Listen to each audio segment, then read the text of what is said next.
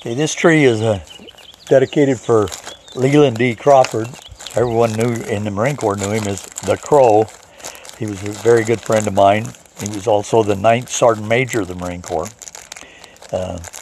He served in the Marine Corps from 1951 to 1983, and he retired in '83 from the position of Sergeant Major of the Marine Corps.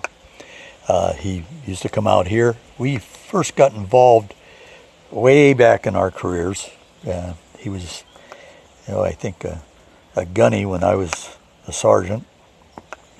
And then after I ended up back at Camp Pendleton in the 80s, then we got reassociated, and then we got involved in the 1st Marine Division Association.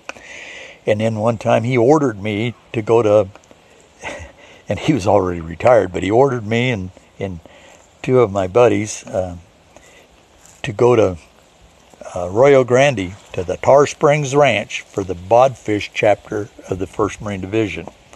And what the world we want to make that trip up there for? Well, it changed our lives.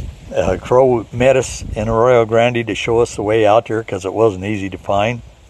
And when we got there, it was like hallelujah to the Marine Corps. I mean, it was a super, super place. And I've gotten so involved with it, I became a president of the Bodfish chapter. And we have a Bodfish chapter of the camp just for those bodfishers. And we'll get to those guys later.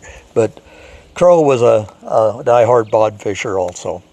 And he used to come out here, like I said. Well, after he passed, he died on his birthday, his 65th birthday. And I came back from Saudi Arabia for his funeral. But and that was in San Diego. But after he died, we named the bar here. And when we first did it, it was still a dirt floor lean-to. But we named it the Crow Bar in his honor. And naturally, the tree that we dedicated for him was right next to the Crow Bar, where it should be. But the Crow, there's so many stories that I could tell about him over the years. And I think any other Marine that served from 1951 to 1983 knew him, of him.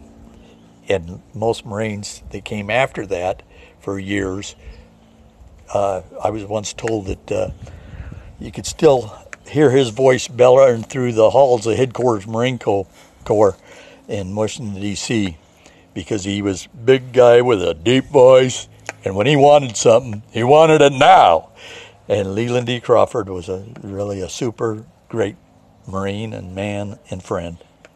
But to you, my friend, the Crow.